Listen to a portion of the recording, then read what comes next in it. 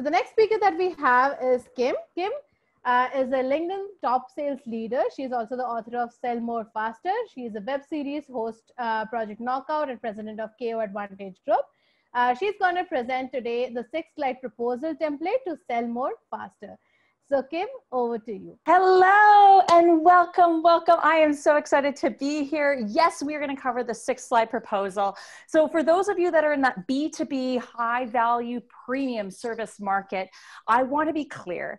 By providing your clients with more information doesn't make it easier for them to make a decision. It actually makes it harder.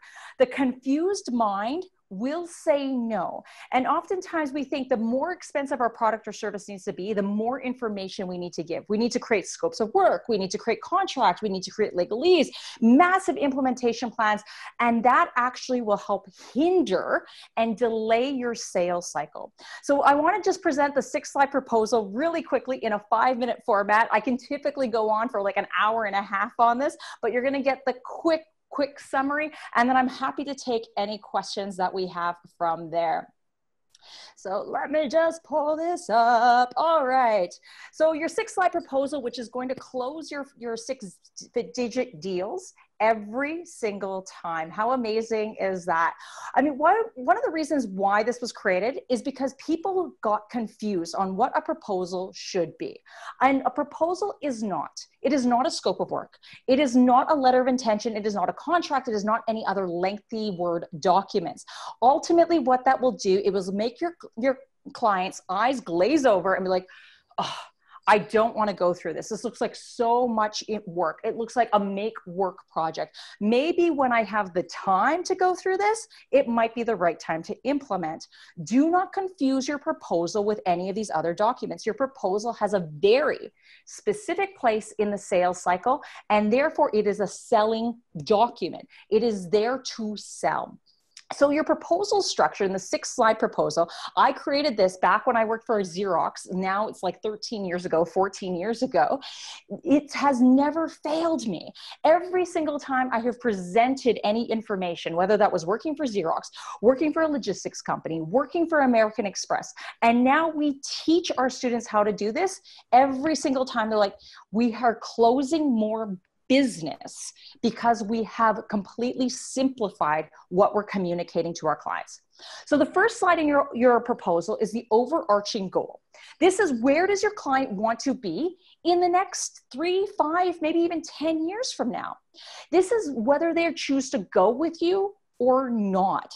The reason why this slide is so important is if you get this wrong, I want you to crumple up the rest of your proposal, throw it away, because everything you are going to talk to your client about is complete garbage.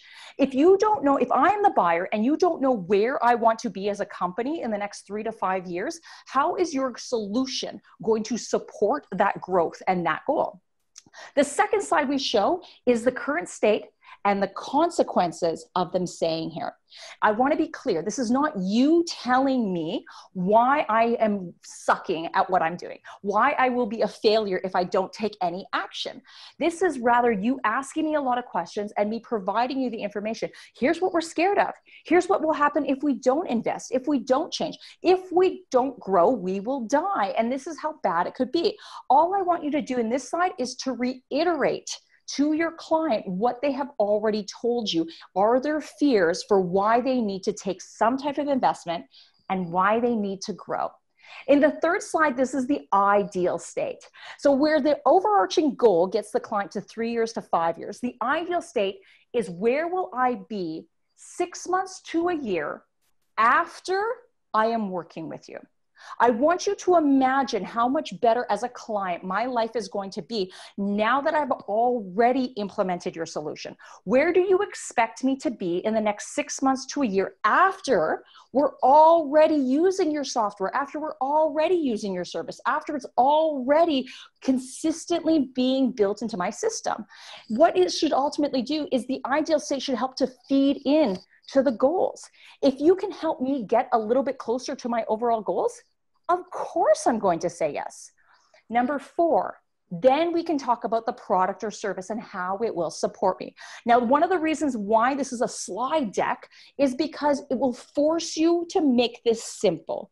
You cannot create a whole bunch of information on a single slide unless you're choosing to use 8-point font. But why would you go ahead and do that?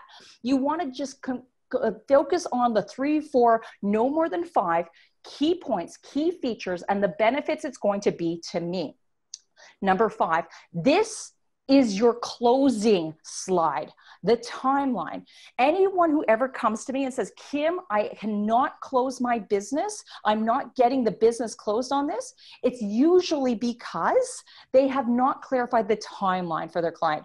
Where will we be today? What's the next step? What's going to happen immediately after that? Where do we get to the next 6 months? And then finally, you go into the client return on investment and what that is. And with the return on investment, this is not what you tell your client what their return on investment is, but rather the questions that you ask them. How will this help support you? How will you know this is the right solution for you? Now, here's the thing. Because you're a high value service provider, stop emailing your proposals. Proposals are the last moment between you are my prospect and you are my client. And if this is your last moment to show me why I should become your proposal, why are you discounting it to the lowest common communication denominator? Listen, I love you so much. I so desperately want you as my client. I'm just going to throw some crap at your email box, and hopefully it's enough for you to say yes. Your proposal needs to be a face-to-face conversation. Whether you're using Zoom, whether you're using Skype or Citrix or any of those other formulas, I don't care. But we need to deliver the proposal in that way. Okay, this is me. That's actually me on the left. That is my friend Oprah Winfrey. I am LinkedIn's most influential sales leader to follow, Success Magazine's most inspirational blogger. That is my third book, Sell More Faster. I put a code at the bottom, bit.ly/sellmorefasterbook. I'm gifting you. I'm giving you that whole book for free. You can download it, digest it. It goes through the entire sales process beyond just the 6-slide proposal. I am also Startup Canada's female entrepreneur. I'm gonna turn this off now, and I'm gonna take your questions. Wow, Kim, that was amazing. Like full on energy. Like loved it. Loved your session. So I'll take up the Q&As. Okay, now the first question that we have is, what would be the best growth strategy for a new SaaS product? Oh, great question. So, I mean, whenever we're talking about any type of software as a service, I mean, find your ideal clients and really go with them, right? But don't just tell them why your software is going to be so amazing or how it's going to help them. Come from a place of being genuinely interested. Find out where they want to see automation, where do they want to actually see their business expand, and then continue to go from there. Anytime a sales cycle fails, it's often because we're spending too much time telling our clients what we need and not enough time understanding what they believe they need first and foremost. The sales cycle will naturally follow after that. Got it. So next question we have is, what about prospects who delays the decision? How to convince them for an early purchase? Yeah. So, I mean, this comes back down to the timeline. And this is one of the reasons why you want to actually understand the timeline as early as possible in your sales cycle and in your questioning. So we talked about the 6-slide proposal, but usually your first meeting, we're going to be doing a lead qualification. Timeline being one of the first things we want to qualify with our clients.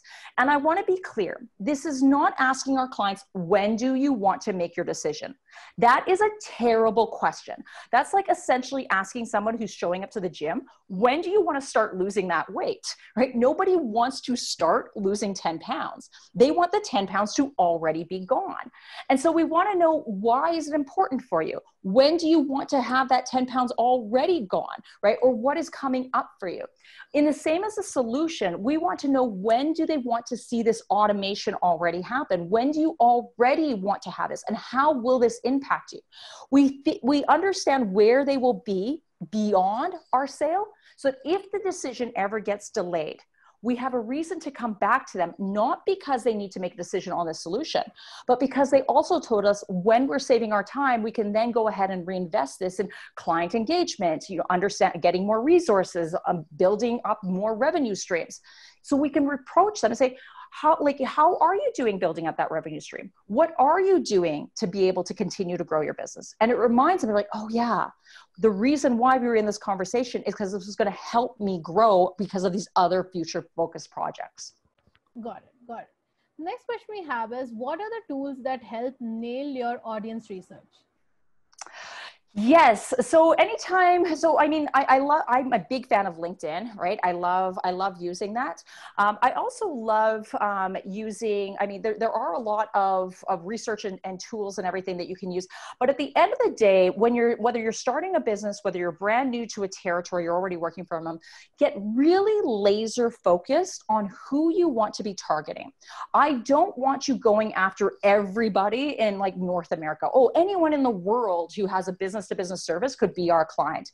That is essentially like trying to build an entire net to cover the entire ocean and saying, I hope I catch some really quality fish. I want you to target your list of 100.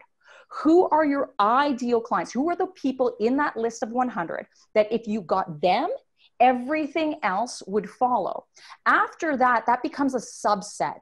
Allow those people to come to you or continue to market to them, but don't spend your energy outbound calling them.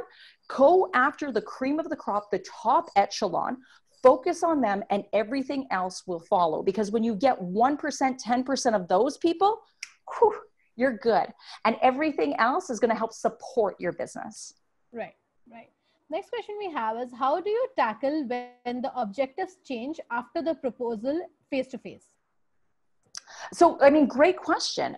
Companies are going to change. Businesses are going to change their priorities. I mean, I don't know if anyone's lived under a rock, right? But I mean, we've had like in the last 90 days, companies had one priority in February. Come March, priorities immediately shifted.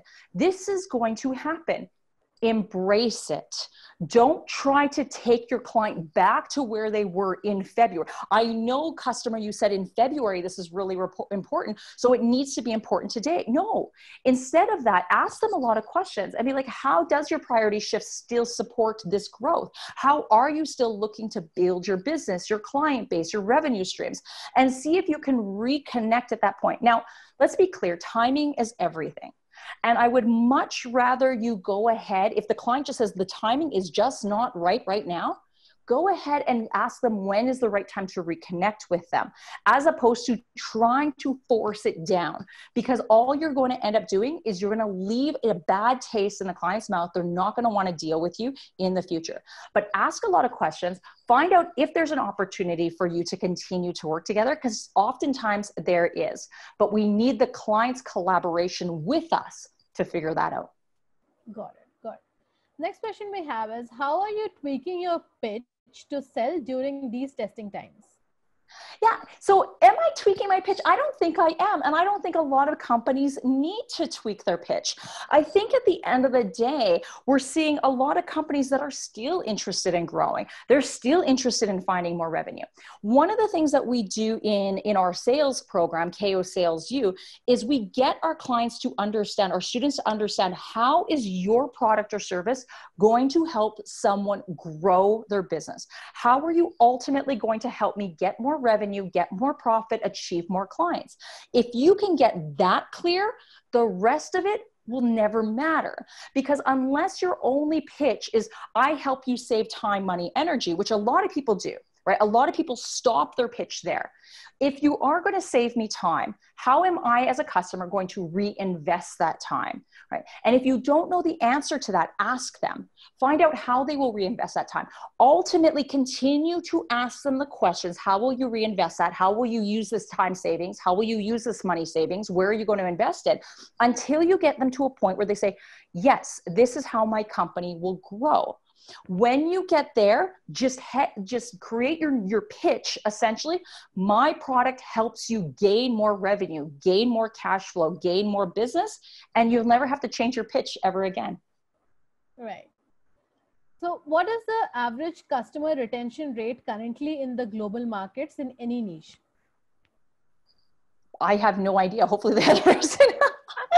I mean, it depends, right? I mean, and I don't even think you can talk by an industry wide. I think you really need to this is a customer by customer basis. I could offer you an exceptional product, but if my customer experience sucks, nobody's going to stay with me, despite the fact that I'm in a very, secure business. I think people are constantly looking to change, constantly looking to improve. And so if you're trying to capture clients from, businesses that are treating their clients really well, the question you need to ask yourself is, how can I treat them even better? What are they not offering? And perhaps you can carve out maybe more of a boutique offering, maybe something very specific. But one of the things that we can do as service providers, as product providers, better than anyone else, is not say we provide exceptional customer service, but rather we provide exceptional customer service for this specific segment of clients, and target yourself on that. Oftentimes that very specific segment of clients is enough to grow your business. And then from there you can grow. Airbnb did this. They didn't just start by saying, we're going to offer hotel services right across all of the world. They started by saying the very specific niche we want to go after are people that were so desperate to go to a conference when every single hotel is sold out, that they're literally willing to sleep on someone's air mattress in the living room. There's a very small segment of people that are willing to do that. They started there, they focused on that, and then eventually grew to become the juggernaut that they are today. Right. I think this next question also relates to somehow that, but if you want to add something to this, how can one sell a product even if the product is not as polished as their competitors? Yeah. So, number one, focus on what you are good at. You can, there is a certain psychology to let people know the negatives ahead of time. And I think that that is very valuable, especially when you are segmenting who your ideal clients are. This does not work for this type of client, or this type of client is not going to get that type of result. It actually helps you to build rapport and trust with your clients. But the other thing you can possibly do is then really speak to your level of customer service. In the event that it's not as polished, are you there if I need you? Most clients, that's ultimately the biggest objection that they have, is if something happens, will you be there for me? And if you can make me feel secure that you will be there for me, I am more than happy to go with somebody whose product might not be perfect, because I trust that when I need them, they're only a phone call away. Got it. So which is better, approaching a prospect via LinkedIn or via email? They're both the same. Ultimately, when you can get to the phone, but where LinkedIn versus email, the idea behind this is, why not try both? Meet clients where they are and where they like to be met. There's going to be some people that prefer to have email as their method of communication. There's going to be others that prefer to have LinkedIn as their method of communication. At the end of the day, this isn't just trying to create so much ambiguity or so much mystery that we're trying to get somebody to be convinced to say yes, but rather, hey, this is what we do. This is how we help. Are you interested in learning more? And by asking them, are you interested in learning more? You're going to find that out. Now, let's be honest, sales is still a numbers game. Play your numbers, but watch them. If you're sending off 100 LinkedIn messages and 100 emails and you're getting less than 1% of the people saying yes, chances are it has more to do with the message that you're trying to convey versus the mode of communication that you're using. Got it. So next question we have is from Kiran. He asks, should profile and portfolio be a part of sales proposal? Should a profile of a portfolio be a part of a sales proposal? No. How does that serve me? As a client, I'm less interested in who you've worked with and more interested in how you're going to work with me. If I was hiring somebody, there was a great story about one of the world's best copywriters who's available in the world. He's just kind of gone out on his own. Am I really interested in knowing what his business has done more than I am in his experience or, what he will be able to do for my business? unless the client has specifically said, I need to see who else you've worked with. Now, that type of referral or testimonial tells me that they don't quite understand the value that you're getting to them.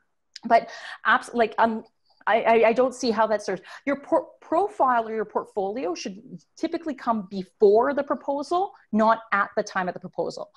One of the things about the proposal is that no new information should be presented at this time. And if you are presenting new information at your proposal, you are not ready to propose, because the proposal should be a summary of everything we have discussed up till this point. Got it. Next question is a pretty interesting one, actually. How important is it for a sales rep to have his or her own personal brand? I think that would be the last question for this session. So yeah, absolutely. Have your own personal brand. I think more so about having your own personal brand. It has more to do with where are you planning on going in the future, right? Are you planning on staying with that company forever? Or are you planning to work towards new companies, different companies, start your own company? In which case then a personal brand is important. It's who you stand for. It's where your values are. That will carry with you regardless of which company or which role you're in. So I think it is important to be able to say, yes, this is who I am and I'm proud of it and I'm willing to wear it as a badge of honor. It will ultimately help to attract even better opportunities, more opportunities, and help you grow your personal business in the long run. Got it. Okay, very small question before we move on. So you have to pick only one, okay? What will you pick? Phone, email, LinkedIn, content, or events? Phone every single time. Phone every single time. And the reason why I say phone every single time is that if I can get on the phone with somebody, I can do what I can do in a 15-minute conversation will drive a relationship far further than what I could do in trying to draft an email for 15 minutes or even literally 15 email exchanges, trying to get, a networking event and hoping that I'm going to ultimately pick the needle in the haystack. That is where I want to go. Or just hoping that I'm going to put out a piece of information that the right person at the right time in their stage of the buying cycle is going to need. I am always about the relationship first and foremost. And even if the client says no, or it's not the right time or anything else like this, I have now sparked a relationship that I can go back to 3 months, 6 months, a year plus down the road that in all honesty, I can't replicate with any other method. Got it. So, okay, one last question is, should I only do outbound if I'm working with B2B people? If I'm reaching out to B2B people? Yeah. Should I only do outbound? Well, no. I mean, I think it's a combination of the two. If you choose to only seek what you're looking for, when somebody is looking for you, how do they know where to go? I mean, I have been able to grow my business, even with some inbound approaches. And so I think there's a nice combination between the two. But I do believe that you need to have an outbound strategy. You need to be clear what that process is. You need to be clear on what that is, because at the end of the day, if you're not going to go after the business, all you're doing is you're hurrying up and you're waiting. You're aggressively waiting for your phone to ring. And that does not put you in control of your own destiny. You are the person that's ultimately going to be responsible for getting the revenue. So you need to do something to make it happen. Okay, Kim, thank you so much for the session. It was very, very, very good and I loved it. Thank you so much for joining us. Hope to see you again in the upcoming B2B Binge events. Thank you very much. Have a good one. Kim. Hey, thank you for watching the recording. Do check us out at Amplus B2B Binge for more such killer content. Also, don't forget to go to www.amplus.com and book your free demo for Amplus Enterprise version to rate your next customer.